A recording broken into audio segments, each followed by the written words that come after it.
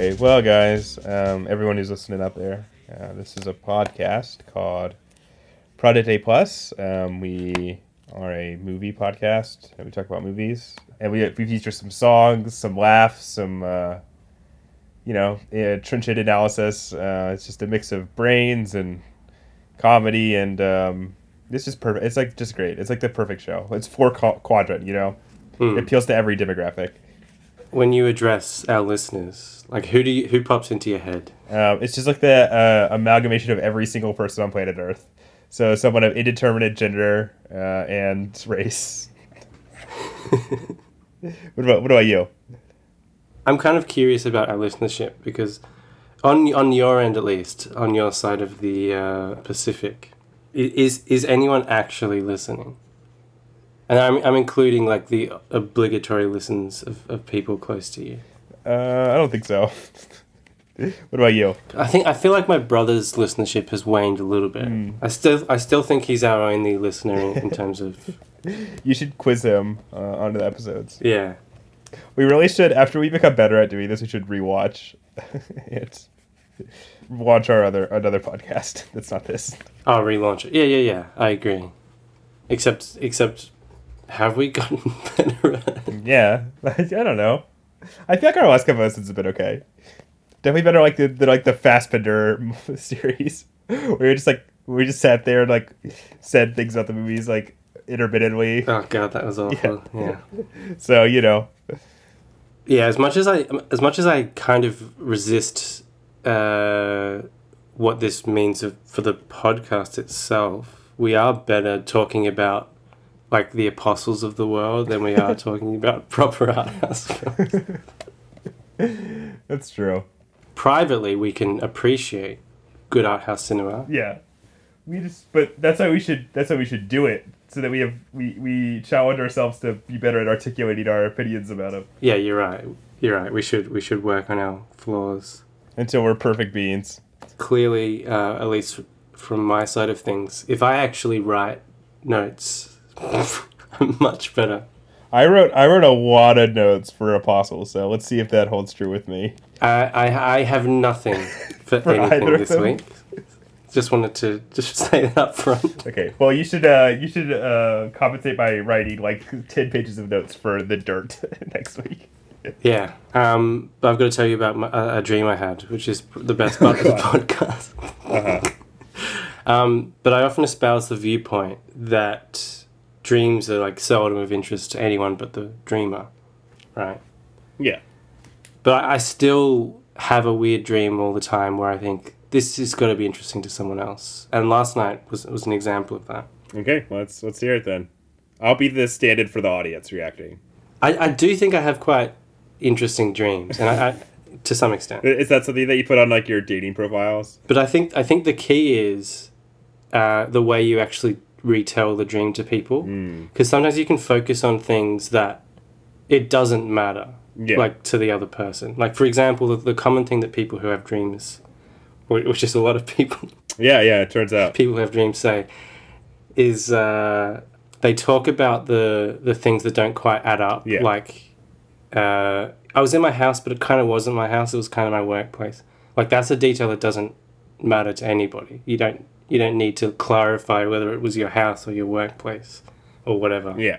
But I was going to justify the fact that I have good dreams by the recent dream I had in which I was directing a short film in my family home. This one you already told me about. And as a favour to my family, Orson Welles was appearing. And it was like latter-day belligerent Orson Welles acting up as he does in those famous audio clips of him recording commercials for grape juice or something. But I, as I told you, I stood up to him and I asserted my directorial intent, despite his objections. Anyway, this dream, this particular dream I had last night, possibly influenced by the fact that I finished off a cask of wine, was I was back at work, my previous workplace, which was ostensibly a call centre.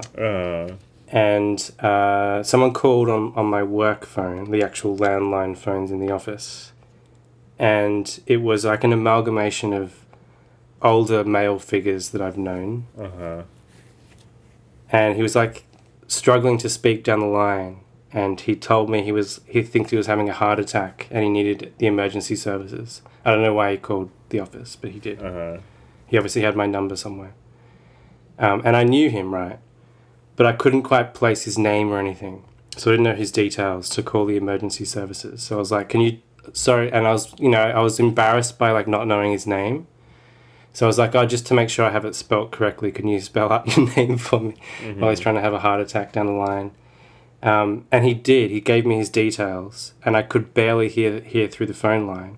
So I was like writing down every like second letter or something, and it was just this garbled mess. And I didn't have his name. I didn't have the address properly. And then I realized I could turn up the volume on the phone, so I did. And I was like, sorry, I need you to go through all that again and spell out your details. So he goes through the details again, and I get it correctly. And I was like, okay. And this has been like 5 minutes since he called and needed the emergency services. Like, okay, now I can call the emergency services. Do you want me to hang on the line with you? And he's really pissed off at this point. He like screams at me. He's like, no. So I hang up. I call the emergency services. For some reason, this translates to a subcontractor not working direct. I mean, like being contracted by the government emergency services or whatever, coming in person to my office. And then I realized halfway through this is not interesting. I just proved my own point. I was like, you gotta finish now, buddy. This is really interesting to me. You gotta finish. But it was like, all right, okay. I thought it was Kafkaesque, right? So, Jesus Christ. Anyway, so the emergency service person came, and they were like, just so you know, I'm just a contractor, I'm not the person directly. I'd then pass on the message to the actual people who will send the emergency services to their house. And I was like, okay, well, I've got the details on this bit of paper. And it was like a really bit of flimsy, like, tissue paper. Right. And I accidentally ripped it in half. The details weren't legible, separate. And then I was like, I just have to sort out this note I wrote because I can't read it anymore. So I was trying to piece it together. And then, yeah, it's basically,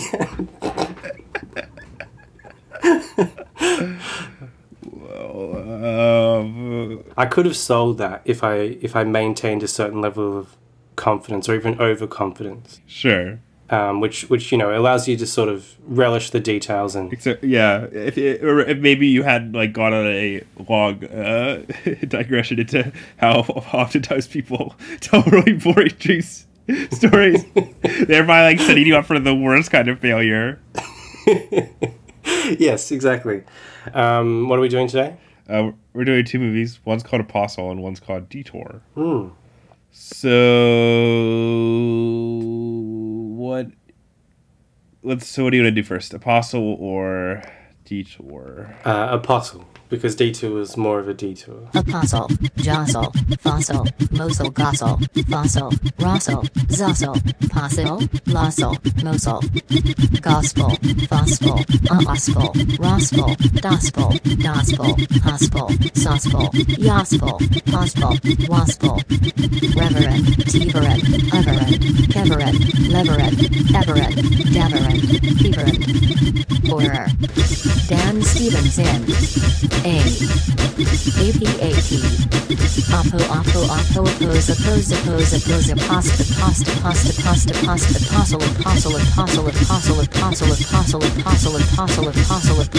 apostle, Michael Sheehan. Apostle, STLE, still.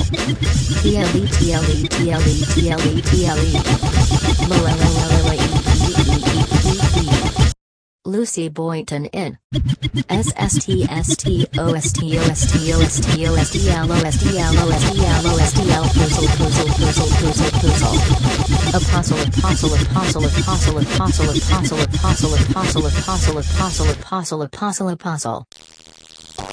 Apostle is about a man. Cool. This seems to be some sort of scion or heir to an industrialist fortune or something like that. Cylon is how it's pronounced. Thank you. So he's a scion to some sort of industrial factory thing. I don't know. and he's like a heroin addict or he's addicted to opium or something like that. You know, it's set in the old timey, so it's into those old timey drugs. His father receives a letter that's like, we this cult have kidnapped your daughter and are gonna, kill her unless you give us a bunch of money.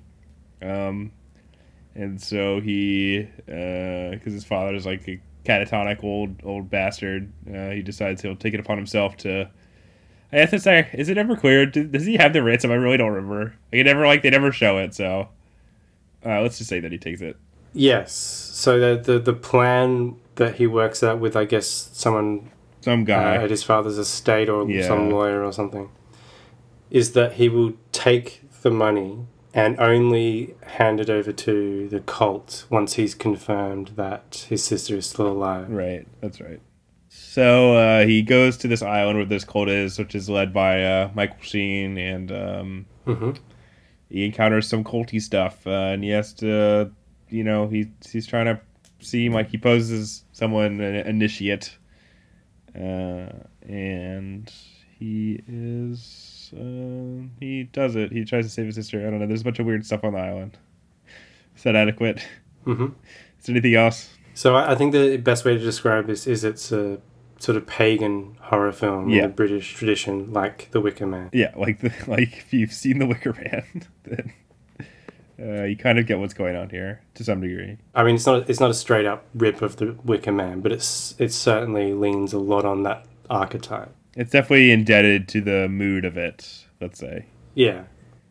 And I mean, this sounds a lot more explicit about the religion stuff as well. So yeah, that's Apostle. That's it. We're done. We're done. All right, so this movie was directed by Gareth. What if we just synopsize the film? That would be great. That'd be a better podcast. It'd be shorter.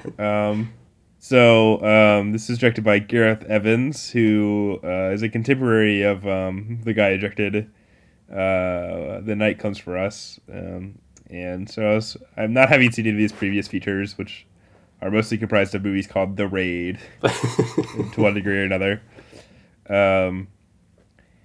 He made this movie. So I was kind of excited for that reason, because a lot of people like The Raid. I haven't seen it, as we discussed on The Night Comes For Us. Nor have I, but as I also discussed. It's kind of like, it's kind of a, what do you call it? What was the guy who directed Green Room? Jeremy Saulnier. It's kind of a Jeremy Saulnier type of excitement, where I was like, people like this work that he's made previously, so maybe this new film of his will be good. Or newish, rather. Yeah, I mean, this film and Gareth Evans himself slot into our apparent wheelhouse. Which is directors that have apparently shown some degree of talent, who have been given money to fund their passion projects, and oftentimes they turn out bad. But I just want to qualify me saying it's our wheelhouse. I mean, we don't appreciate these films. We just talk about them every week. We do. Like your Mutes. That's a good example. Your Mutes, your Anons. Yep. Your whatever other ones. Triple Frontiers. Your Romas. I do like lumping Roma in with all these films. Yeah. Well, what else did you lump it in with? It kind of is in a way. It's like their example. Yeah. It's just that it's a very different type of film. It's like the platonic ideal, right?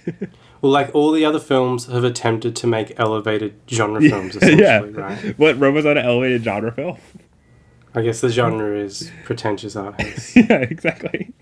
So yes, this is an elevated genre film Yeah. by a director who has something of a buzz about his work. Yes. So would you say that buzz, upon starting and then finishing the film Apostle, successfully was, let's say your body is an electrical circuit, okay? Yes. And sort of the currents outside of you have induced a charge of Gareth Evans into you, right? Mm-hmm. And then the movie has like a new part of the circuit being added. but we're not sure if the electricity is going to go past that part of the circuit or not. So my question for you, Hugh, is does the electricity go through that part of the circuit, or does it stop traveling around? My answer to that question is the electrical current, right, I'm following you. appears at a point that it might reach the other side, and then it fizzles out. That's my review. Okay. Which is all to say, I thought this was okay. That's funny. I didn't mind it for probably the first 2/3, and then I got pretty bored. Wow, that's much more positive than my opinion, actually. Yeah, I didn't actually mind it. I was on board for the first 2/3. I didn't mind what it was going for, and I was like, yeah, I could go with this. But I think we talked about this a little bit with Greta. Yeah. And my feelings about the horror or horror adjacent genres. Like almost always the setup and the intrigue and the investigation is more interesting than the survival portion of it, right? There's not much you can do with, like, there's a lot of technique that you can employ in the setup segments. Yeah. But there's not that much you can do once everything's out in the open and it's just a question of survival one way or another. Through violence. There's not that much interesting stuff you can do with it unless that's the whole point of the thing, like something like The Raid, for example. Yeah. But yeah, so I was sort of reasonably happy to go along with it to a point, and then I was pretty bored. How about you? I was pretty bored throughout, actually. Like, the setup was like whatever, but it just didn't really work at all at any level for me. I thought it was like pretty dull. I didn't really care that much about the central like mystery at all. Well, it wasn't really a mystery. Like, it blows everything out of the water from the get-go, really. Yeah. It's not like so the Wicker Man was so effective, I think, from memory. It's been a long time since I saw it. I've never seen it. I've seen the remake, so because the island seems unassuming at first. That was on an island as well, wasn't it? Or was it just a little community in the hills? It's an island off the coast of like England, though, I think. And gradually the cop gets pulled into this cult, Whereas this, from the get-go, we know it's an evil cult because they've sent like a ransom letter. Sure. But I mean, there's like a question of like, well, is there supernatural happenings, or is it just like a secular cult type thing? Yeah, but the supernatural stuff seemed pretty half-hearted, to be honest, by the end of it. But what I'm saying is that it wasn't engaging at all. No, but yeah, I honestly didn't mind the setup stuff. Yeah, I just thought it felt really stock to me. I just didn't really care. I also had to go. This movie really struck me as like it had a strange politics. I don't know if you'll agree with this or not. I think I know what you mean, but go on. Because like it really sort of is setting up the politics of this cult as like it almost seems like a parody of liberalism to a degree. Where everyone's like, oh, it's like everyone's created equal and stuff like that. Like that's the message that's being preached. The socialist sort of thing, yeah. Yeah, and then that's put in direct contrast with the king, right? And which is also like tyrannical from the little bit that we see. These two sort of like caricatured versions of political systems, right? Neither of which are that effective, which seemed a little like not like citrus, but the movie seemed to have a kind of a libertarian point of view. If I could argue that about a movie that's like a supernatural horror film, because really the only effective thing is when Dan Stevens is like working by himself, right? Like the emphasis on his individuality really kind of put me off a little bit, especially in contrast to like the collectivism of the cult and the unseen specter of the imperial government. I did think it had some like kind of interesting imagery though. Like I like the like sort of bit where he goes back into his room and there's all those like canisters of blood outside. Like I thought that was like pretty weird and effective. But those moments for me were really few and far between, I guess. I must say, like, the cinematography annoyed me a little bit. Me too. And this is a problem I have with a lot of digital cinematography. Right. And I may be getting out of my depth, and someone with more direct knowledge of how these things work could probably tear this down or argue it better than I can. Uh-huh. But there seems to be a prevalent practice, at least in color grading, which is, for listeners who may not be aware, is the process of correcting the color balance in an image in post-production, which with digital you have a lot more flexibility to do than you could with celluloid, right? Yeah. So essentially the way they shoot films digitally these days, at least to my understanding, is essentially you shoot a very muted image. Uh-huh. And then you color correct what you actually want. Yes, and expose it in a particular way as well, Right. because you want to capture as much information as possible so you have that flexibility in post-production, right? Uh-huh. You can essentially do anything with the color balance. And we've seen extreme examples, but one thing that comes up all the time that I think looks genuinely terrible is desaturating some of the hues. Yeah. So it's essentially black and white or grayscale, like part of the image, and another part of the image has heightened color, or at least normal color. Uh-huh. So like you get some flashback sequences where he was having a confrontation in China where he was a missionary or something. That part also struck me as kind of problematic, I guess, to use that like cliche phrase. A lot of that sequence is very desaturated, but with the highlights from the fire creating sort of orange light on the side of their face. Sure. And I think it looks terrible. Like this, it just looks really artificial and phony when you desaturate an image to that extent and then try and retain color in other hues. It looks really computery and fake, and not in a good way. I'm sure you can do that as a sort of stylistic choice in some cases, and it could work. But Not this one. I see that all the time, and it really annoys me. I just thought the movie as a whole looked really drab and dull, too. I mean, part of that is obviously like, intentional, but at the same time, it just wasn't that interesting to look at. No, it wasn't. And I'm recycling what I said, I think, last week. We did Triple Frontier and this sort of garbage, but I think the word I keep coming back to for all these Netflix projects, even the ones that are slightly better than the other ones, is inessential. Yeah, for sure. I wouldn't mind if this film didn't exist. Neither would I. So They're all sort of like... I feel like all of them sort of... this is like a sort of another track that they go down, which is they're all sort of like rehashes. They're all very like... not to get into too much like college stuff, but they all feel very postmodern to me, and that these like thin sort of pastiches of like a mode or a genre or movie that you know that you like the genuine article version of it. And they all really feel like that way to me. Like Triple Frontier is like, the like military thrillers of Catherine Bigelow and like the Treasure of the Sierra Madre and stuff like that, and then Roma's like shitty, fleety and neo-realist films. But I feel like this is maybe could trace it back to Netflix's corporate structure in general, which is always predicated on giving people things that they think they want, right? yes. And that's why they do so many reboots and remakes and stuff like that. And I feel like that falls into a lot of these movies as well, which all are sort of predicated on being rehashes, or if you want to be generous, like homages to classic works that you have fondness for. In this case being like like Hammer and horror films and like The Wicker Man, another pagan sort of themed works. And it makes all the film really flat and dull, in my opinion. I mean, I think this is a larger problem in culture in general, or at least like Western culture. I like the fact that it was set in Wales. I mean, that's what... Yeah. And Michael Sheen's Welsh, isn't he? He might actually be Welsh. Yeah, you're right. Let me have a look.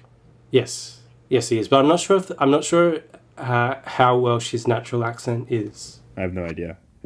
Because he so often does other accents, so it's hard for me to even picture what he sounds like normally. Most commonly, he has the sort of general British accent. Yeah. I don't think his accent would be as exaggerated as it is here, but he does a good Welsh accent, as you can imagine. Yeah, but presumably he's going for something that's a little more over the top, too. I like the Welsh accent, actually, so I enjoy hearing it. Yeah, me too. It's nice. And Dan Stevens also grew up in Wales. What did you think of Dan Stevens in it? I thought it was really bad. I thought he was okay. I didn't mind. I thought it was just so like twitchy and it's just so affected. I would say pretty one note, but all the same, I didn't find him particularly bad or anything. I thought he was fine enough in the role he was given. No, I just hated how twitchy he was. that always annoys me when actors are like, I'm playing a drug addict, so I'm going to be really twitchy. I will say he actually did a pretty good job with some of the more tortured ye olde syntaxia to speak. The time period in this movie was so strange too. Because like it's never identified in the film itself. I think in the description it said 1905, but that's like never made explicit. Yeah, I was just like, whatever. What did you think about the like supernatural stuff? We kind of already talked about how blah it was, but just to deal with that element of the film too. Yeah, well, again, this is the thing. Like it sets up things that could have gone in an interesting direction. Yeah.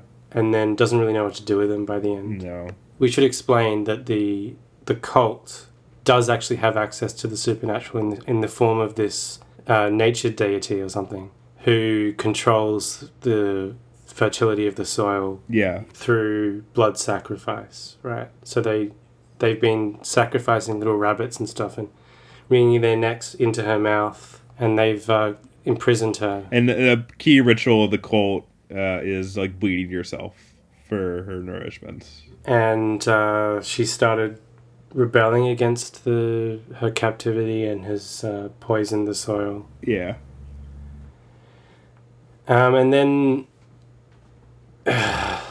it's just dull at the end. It's just, and then like, I don't know, like it just doesn't go anywhere from that setup, which is kind of intriguing. Yeah. I think. I mean, didn't it really just kind of like a shitty environmentalist metaphor to you too?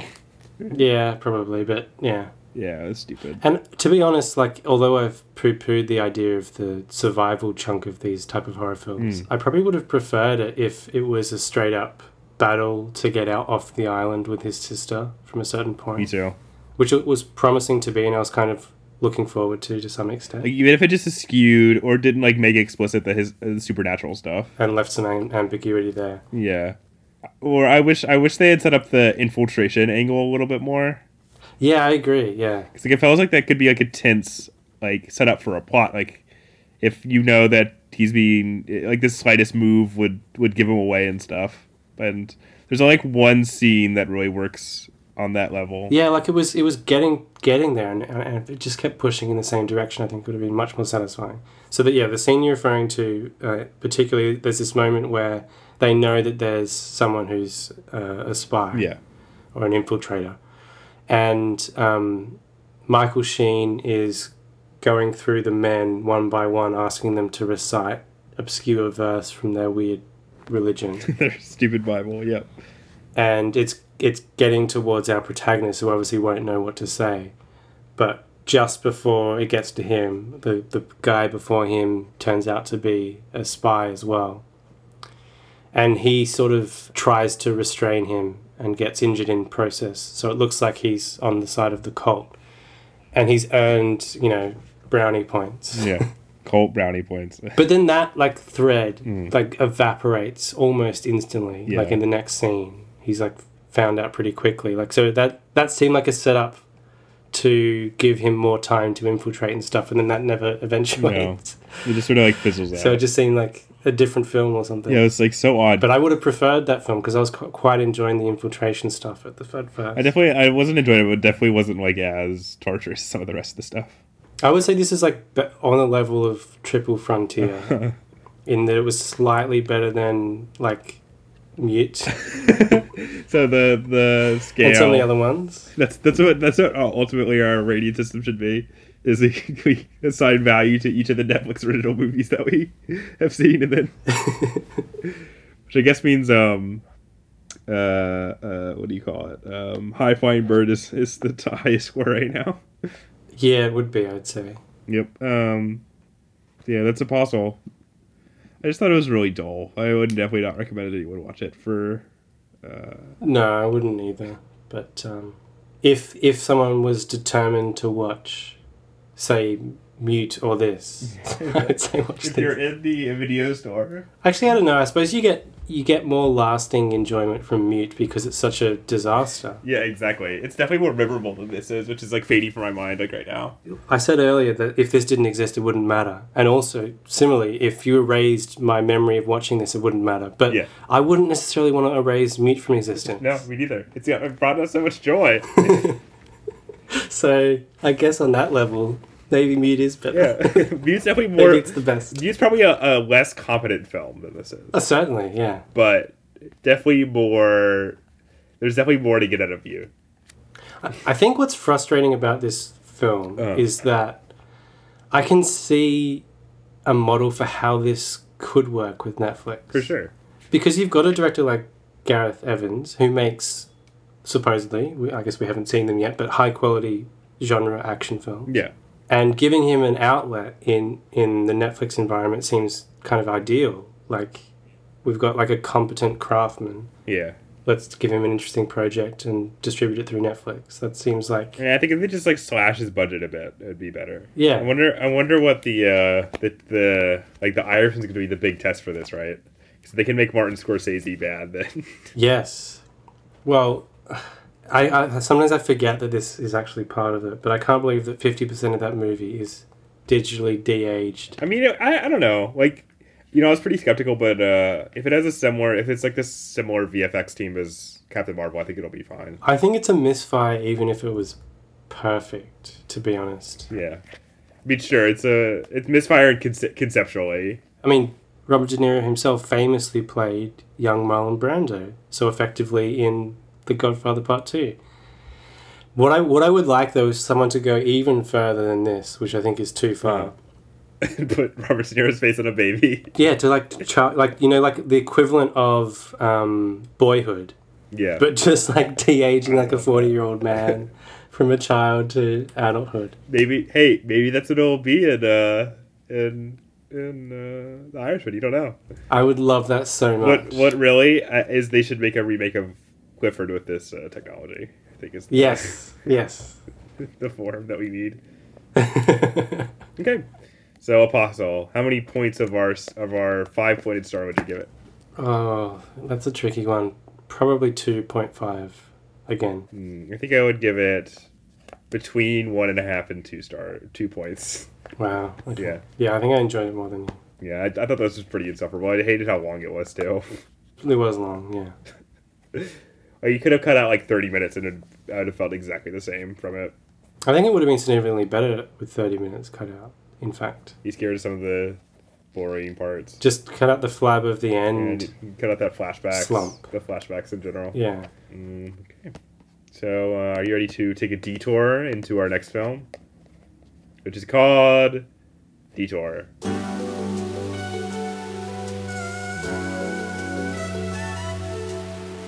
Detour, detour, detour, detour, detour. We're on a detour, baby. Detour. Baby, your illumined detour's the cure. Come on, baby. Don't be such a bore. There's no prize for being demure. So just hop in my hands and let's go on a detour. Detour, detour, detour. Why, yes, I'm a bore. Don't like this door. How many balls I got? Well, 4. So Detour is a 1945 film noir picture produced by one of the Poverty Row Studios, PRC, who produced largely low-budget B-movies or exclusively low-budget B-movies. And it was directed by Edgar G. Ulmer. We'll talk a little bit more about him in our discussion. Sure. But the film concerns a pianist who is traveling from New York to LA to marry his girlfriend. And he's got no money, so he's hitchhiking. And he gets picked up by a bookkeeper who turns out to be ill and apparently passes out or dies in the car. And when he opens the car door to check on him, he falls out and hits his head on a rock. So one way or another, he gets accidentally killed. Now, he realizes how incriminating the setup looks for him, the pianist, that is. So he decides to take the bookkeeper's identity. So he steals his clothes, he gets back in the car, and he throws all his old possessions out with the dead guy and leaves him by the highway behind a bush. Now, then he picks up another hitchhiker himself, who turns out to be a woman who was previously in the car with the bookkeeper, so she knows that he's not the real deal. And she's a bit of a crooked character, so she basically manipulates him from that point. So the bookkeeper's father is about to die, they discover in the paper. Yes. And she comes up with the plan to get the pianist to continue impersonating the bookkeeper so he can inherit the money, because the bookkeeper hadn't seen his father for like 15 years, so I guess it's broadly plausible that he could have done it. And the rest of the film is them sort of arguing about how they're going to do this scheme or not do this scheme. I don't know if I should spoil the rest of it. I'm sure it but, doesn't matter. Doesn't happen. It doesn't end up that well. Yeah. Hugh, what did you think about Detour? No. I already did it. That's It's not too the way late. it works. It's too late. Hunter, what did you think Nope. about... I'm not going to answer. You have to answer. You want me to answer first? Yeah. What did you think about Detour? So I watched this in university as part of my cinema studies course. And I wasn't sure if I remembered it that well, but then when I watched it again, I remembered I did remember it. Okay. If that makes any sense. Yeah, it did. It does. I was like, it's the You remembered more of it than you thought you would have. the telephone cord around the neck film. I do remember Yeah. that. I actually really enjoyed watching this again. I appreciated it more than I did the first time. That's good. I think it's a great film noir. I think it's one of the best film noirs in a way, because it's such an uber example. Yeah, it just feels so distilled down to the essences. Yeah, and I think Anne Savage is the greatest femme fatale that's ever Whoa. been on celluloid. Even better than, like, Barbara Stanwyck. I love Barbara Stanwyck, but yes. Wow. That's a bold thing to say. I think she steals the film. She does. And is captivating from the moment she steps into frame. I do like how, I feel like a lot of the femme fatale, like, appeal of them is that they exude, like, this, like, sexual power. It's not so much the case here, which is interesting. Or at least, the main character resists her more than, like, say, what's his name in Double Indemnity? Yeah, it's not so much that he's, like, so beguiled by her beauty or anything like that. In fact, it's more the other way around, that she tries to seduce him at a couple of points. She propositions him and fails multiply. It's more that, like, she's just able to walk all over him, essentially. It's crazy, like, how much he disappears. Yeah. I mean, she does have power, like, legitimate power over him based on the fact that she was in the car previously. Yeah, like, material power, yeah, for sure. And she has, like, evidence to blackmail him. Yeah. She's also able to easily manipulate him. Yes.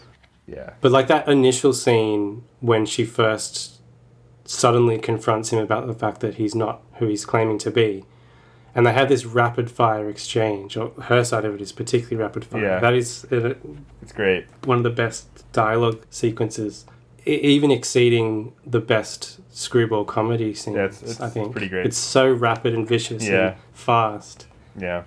Rapid and fast. Two great synonyms. You did it, buddy. It's funny that I watched this so soon after watching her in My Winnipeg. It's so funny. I didn't know that she was in My Winnipeg when I watched it. I'd never seen Detour. And she's great in that. She is great in that. And Tom Neal, I think, is effective Yeah, I agree. for what the role requires. I agree. Like, he's very good at looking downbeat. And stupid. Part of the reason why maybe he's so convincing is that in his own life, he was convicted for involuntary manslaughter. Really? For probably killing his wife. Yikes. Wow. So she was discovered, she was shot, right? Uh-huh. And he fled the scene. Uh-huh. And then I think later turned himself in or something, or was captured. And then he explained that they had a struggle and she had a gun. Uh-huh. And the gun went off and shot It's her. unbelievable. It was his defense. So Wow. there you go. I mean, that was, I guess, somewhat after this film was made. He only served 6 years in prison. There you go. It happened, what, in in 65. 20 years after this film. So are exculpated from any guilt is what you're saying. Yeah. So it has the typical goofy, hard-boiled narration. Yeah.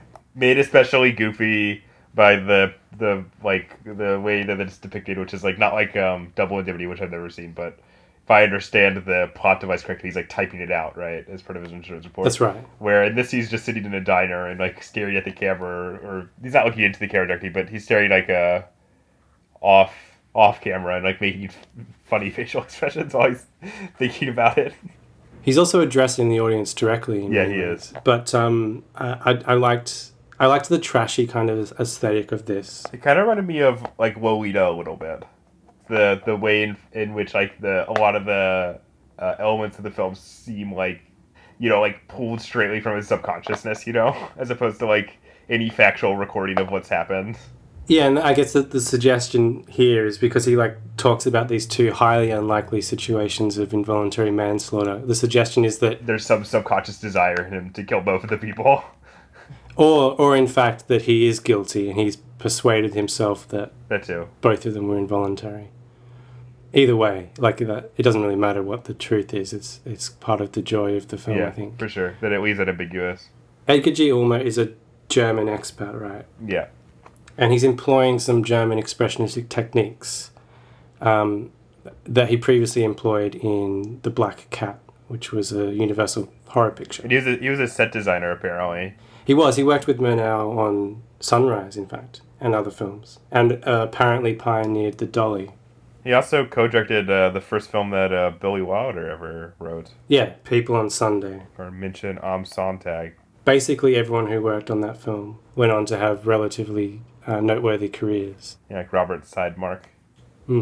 So there's great moments in Detour where you were sort of talking about that shot where it's showing his face in the diner. Yeah. While the narration is playing. And they often like switch the lighting in the same shot to give an idea of his interior world. It's very impressionistic. And there's also this great moment where he uses like a massive prop of a coffee cup for this like ludicrous sort of perspective shot. Yeah. I really like the way the opening and the end play out as like weird sort of like dream logic scapes almost. I mean, the whole movie is sort of like it definitely has like sort of a somnambulant or unconscious quality about it, I think. Yeah. Which is very enjoyable, for sure. Apparently it's based on a novel. It is, yeah.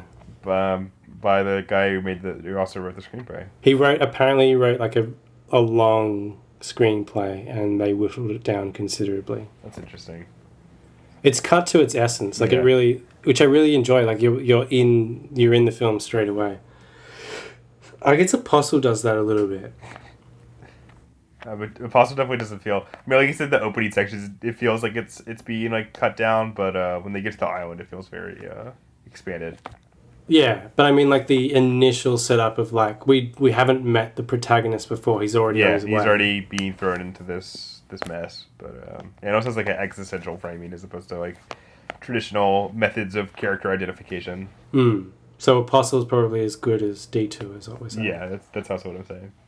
But yeah, it just has this great atmosphere. I really love the hyper artificial like driving sequences, especially like the weird juxtaposition between like the bits that are like obviously back projected and the stuff that's obviously shot, you know, on location. Despite the fact that he did have a thwarted kind of career as a more high end director. Most critics sort of agree that Edgar G. Ulmer was kind of at his best when he was given such limitations as this. Right. And I especially really enjoyed the obvious ways around the budget limitations where they have to shoot like a walking scene in a city and they just cover the entire set in fog. Yeah. I know, that part's great. And change the street lights, the street signs a couple of times. It's really effective, but it's funny. It works in terms of like the narrative structure as well, because obviously it's like his memory of it versus like the physical event that's happening. I'd be really interested to see some of his other movies, though. I mean, none of them have had quite the same acclaim as this does. The Black Cat's supposed to be good, and He also had a career making so-called race pictures. Oh yeah, I read a little bit about that, like Moon Over Harlem, for instance. Yeah, and a bunch of Yiddish films as well. Oh really? That's so interesting. Definitely someone to keep your eye on. Yeah, I think the best way of describing this is like as a pure distillation, like a little shot glass of noir. Yeah, and it's just so short that it's hard to like. I don't know. It's hard not to enjoy it. I think if you can get on the wavelength, if you like noir movies, it's a tough one to resist for sure. And I liked all that. I mean, this is obviously not. This is not like it's like a neutral quality, but I enjoy how much of like the atmosphere of the 1940s that you get into too. Like when they go to like the drive-in and stuff like that. And the car dealership, and Yeah. Did you notice the continuity errors? No, not really. But I always have. I have a lot of. I don't really have an eye for that sort of thing. So. Yeah, I didn't notice as well. But this, I mean, I guess for me, it's somewhat more forgivable because he's hitchhiking on the other side of the road because they flipped the negative. Oh yeah, no. You know that now that you say that, there is one shot where I definitely noticed that he was driving on the wrong side of the road too. I was like, that's really strange. Yeah, which I didn't notice at all. But you do notice, like, there's a bunch of shots that are kind of out of focus and stuff like that. And that are a bit shaky. Yeah. He famously prioritized the narrative over continuity. And obviously they didn't have the resources to reshoot anything. So Yeah. he didn't have any problems flipping the negative for those hitchhiking scenes because it helped the flow of the editing or something. Yeah, sure. For sure. Or the spatial orientation of the scene. So, done. Nailed it. I think it's highly recommended for anyone who's interested in that era of Hollywood. We gotta do our patented point system. Though I think it would be great if we did switch over into a Netflix original rating system. Better than Mute, definitely. Yeah. D-tier is better than Mute. Put it on the criterion list. Let's do it. I think 4 to 4.5 stars for me. Points. I'd give it 4.5 to even 5 points, potentially. But Hugh, keep in mind that the highest rating for us is not 5 points of a star. It is the entire star. It's a star. Yeah, the entire star. This is close to an entire star film. Yeah. For me. I would say it's a solid, maybe 4.5 to 5 points. But it's a film that I definitely like watch and respect it, and I don't know how much it like really gets under my skin, which is like where I give the highest rating to films that do that. I'd potentially give it like a full star for Anne Savage alone, really. She is really great. Okay. Now you gotta do bonus features. Do you want to go first? You don't want me to go first? Bonus feature. No, you're already gonna play this song. You don't have to sing it. Bonus features, bonus features, bonus features, bonus features. So I watched a film called The 100-Foot Journey, which I watched with my girlfriend. Did not. It was fine. It's like a food movie. A food movie? Yeah, about an Indian family that immigrates to rural France and opens up a restaurant. But it's not as bad as I feel like that sort of heartwarming description makes it sound. But it's fun. And then the other only movie I watched is a film called Ash's Purest White by the Chinese director Jia Zhangqi, which I really loved, and I highly recommend that anyone who has an opportunity to see it track it down. It's this sort of generation-spanning movie about this man and this woman who live on the fringes of like the Chinese underworld, and one of them goes to jail for a long time because of a gun possession charge. When she gets out, she tries to find the man. It's just about her attempting to reconcile with the past, and it's just really great. It's this really great tracking of the geographical and temporal changes that have rocked China, and it has a really amazing performance by Zhao Tao, who plays the main woman, and I thought it was really brilliant. And if you can see it, it's probably my favorite last shot of any movie I've seen in quite a long time. Do you know what put me off? What? Seeing this from your description was the term generation span. Yeah, whatever. It's great. Yeah, I don't like Generation Span. Just fucking watch For it. some It's reason. good. You'll like it. All right. I probably will. Yeah. All right. So what did you watch? What did I watch? So I signed up for a new streaming service for one of those 30-day trials that I've previously used in the past. Previously in the past. Another great tautology Yeah. from your host.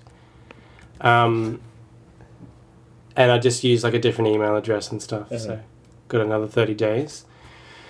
And the single reason I signed up for this service, although it had a bunch of other films to catch up on, such as the Marvel films for our forthcoming special, but the single reason that convinced me to sign up for this service, if fraudulently, was to watch the film Music and Lyrics.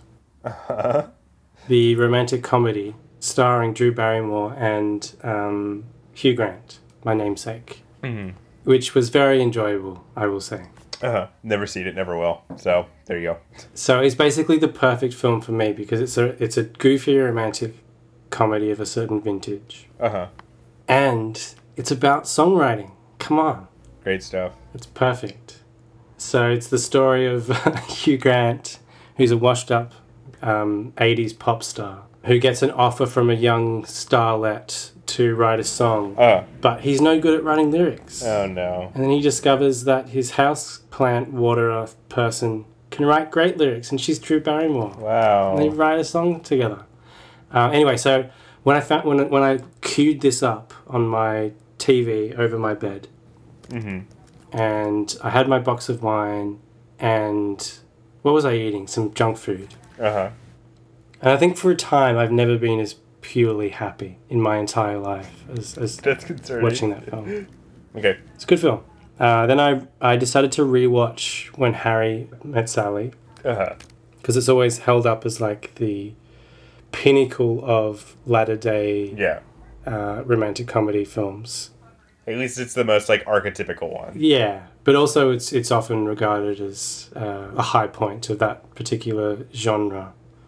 Written by Nora Ephron, directed by it was Rob Reiner, right? Or was it Carl Reiner? I always forget. I think it's Rob Reiner. Let's have a look. It's directed by Rob Reiner, written by Nora Ephron. That's what I said. No, I think you said the reverse. No. Time will prove me correctly. I know what I said. And I know what you said too. Written by Nora Ephron, directed by it was Rob Reiner, right? Or was it Carl Reiner? I always forget. I think it's Rob Reiner. Let's have a look. It's directed by Rob Reiner, written by Nora Ephron. That's what I said. No, I think you said the reverse. No. Time will prove me correctly. I know what I said. And I know what you said too. Written by Nora Ephron, directed by it was Rob Reiner, right? Or was it Carl Reiner? I always forget. I think it's Rob Reiner. Let's have a look. It's directed by Rob Reiner, written by Nora Ephron. That's what I said. No, I think you said the reverse. No. Time will prove me correctly. I know what I said. And I know what you said too.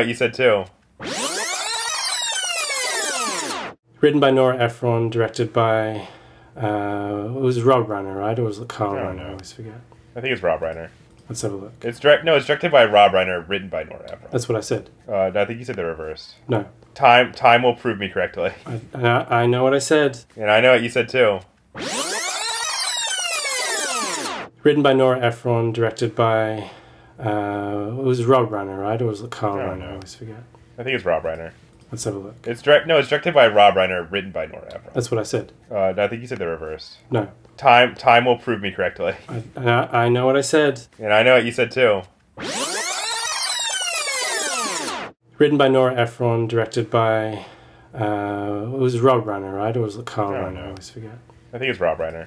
Let's have a look. It's directed by Rob Reiner, written by Nora Ephron. That's what I said. No, I think you said the reverse. No. Time will prove me correctly. I know what I said. And I know what you said too. Written by Nora Ephron, directed by it was Rob Reiner, right? Or was it Carl Reiner? I always forget. I think it's Rob Reiner. Let's have a look. It's directed by Rob Reiner, written by Nora Ephron. That's what I said. No, I think you said the reverse. No. Time will prove me correctly. I know what I said. And I know what you said too. Written by Nora Ephron, directed by it was Rob Reiner, right? Or was it Carl Reiner? I always forget. I think it's Rob Reiner. Let's have a look. It's directed by Rob Reiner, written by Nora Ephron. That's what I said. I think you said the reverse. No. Time will prove me correctly. I know what I said. And I know what you said too. Written by Nora Ephron, directed by... it was Rob Reiner, right? Or was it Carl I don't Reiner? I know. always forget. I think it's Rob Reiner. Let's have a look. It's directed by Rob Reiner, written by Nora Ephron. That's what I said. I think you said the reverse. No. Time will prove me correctly. I know what I said. And I know what you said too. Written by Nora Ephron, directed by... it was Rob Reiner, right? Or was it Carl I don't Reiner? I know. always forget. I think it's Rob Reiner. Let's have a look. It's directed by Rob Reiner, written by Nora Ephron. That's what I said. I think you said the reverse. No. Time will prove me correctly. I know what I said. And I know what you said too. Written by Nora Ephron, directed by... it was Rob Reiner, right? Or was it Carl I don't Reiner? I know. always forget. I think it's Rob Reiner. Let's have a look. It's directed by Rob Reiner, written by Nora Ephron. That's what I said. I think you said the reverse. No. Time will prove me correctly. I know what I said. And I know what you said too. Written by Nora Ephron, directed by... it was Rob Reiner, right? Or was it Carl I don't Reiner? I know. always forget. I think it's Rob Reiner. Let's have a look. It's directed by Rob Reiner, written by Nora Ephron. That's what I said. I think you said the reverse. No. Time will prove me correctly.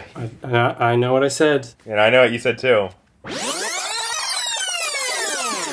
Written by Nora Ephron, directed by... it was Rob Reiner, right? Or was it Carl I don't Reiner? I know. always forget. I think it's Rob Reiner. Let's have a look. It's directed by Rob Reiner, written by Nora Ephron. That's what I said. I think you said the reverse. No. Time will prove me correctly. I know what I said. And I know what you said too. Written by Nora Ephron, directed by... it was Rob Reiner, right? Or was it Carl I don't Reiner? I know. always forget. I think it's Rob Reiner. Let's have a look. It's directed by Rob Reiner, written by Nora Ephron. That's what I said. I think you said the reverse. No. Time will prove me correctly. I know what I said. And I know what you said too. Written by Nora Ephron, directed by... it was Rob Reiner, right? Or was it Carl I don't Reiner? I know. always forget. I think it's Rob Reiner. Let's have a look. It's directed by Rob Reiner, written by Nora Ephron. That's what I said. I think you said the reverse. No. Time will prove me correctly. I know what I said. And I know what you said too.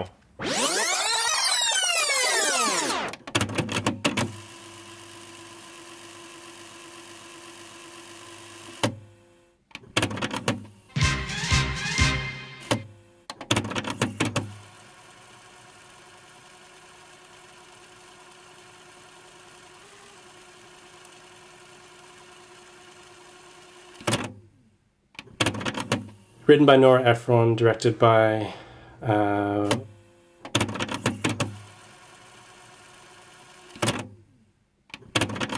Time will prove me correctly. I know what I said. And I know what you said too. Written by Nora Ephron, directed by... it was Rob Reiner, right? Or was it Carl I don't Reiner? I know. always forget. I think it's Rob Reiner. Let's have a look. It's directed by Rob Reiner, written by Nora Ephron. That's what I said. I think you said the reverse. No. Time will prove me correctly. I know what I said. And I know what you said too.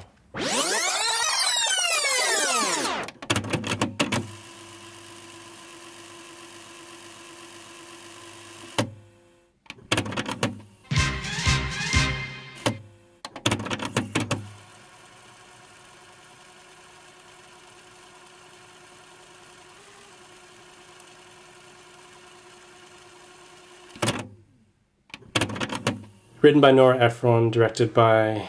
But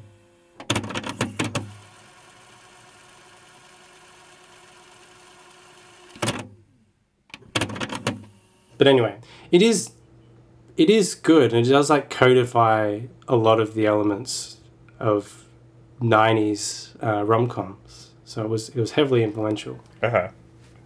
But I've always found it a little flat, to be honest. It's fine, but...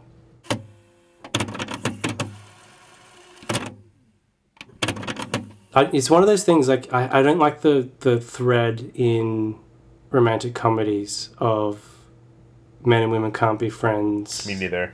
Friend zone nonsense. Yeah, it's pretty stupid. And, I mean, not to invoke the W word, but... The W word. It's an example of why a film like Annie Hall is inherently more satisfying than When Harry Met Sally. Now, I watched My Best Friend's Wedding, directed by Australia's own PJ Hogan, which is actually something of a subversive rom-com, because it essentially has the gloss and sheen and sets up a lot of the tropes of your typical romantic comedy of the era and stars Julia Roberts, but is in fact ultimately just about the friendship between Julia Roberts and Rupert Everett. And a spoiler is that she doesn't actually get the guy in the end. So the whole setup is that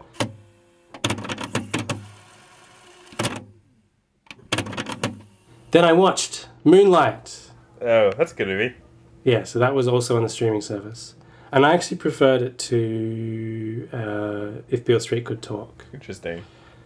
I kind of sort of see some of the same sort of issues maybe, but I didn't mind them as much here.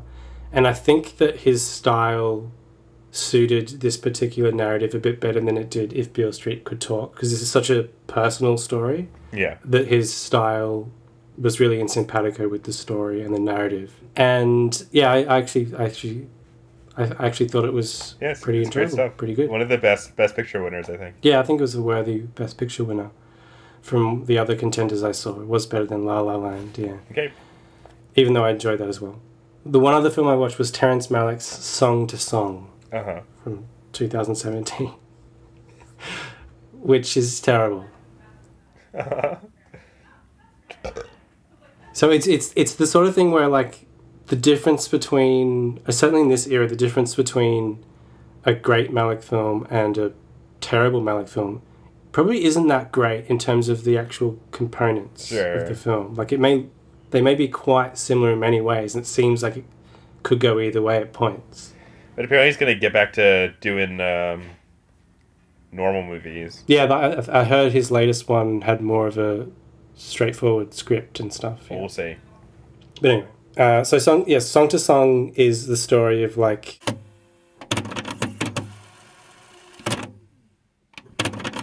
but she also had a relationship with Michael Fassbender, or sometimes cheats on. You sound like you do not care, I have to say.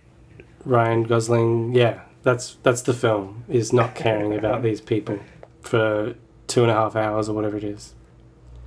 It's an atrocious film, I would say. Wow. Well, I really liked his previous one, so I'm sure I'll like Song to Song too.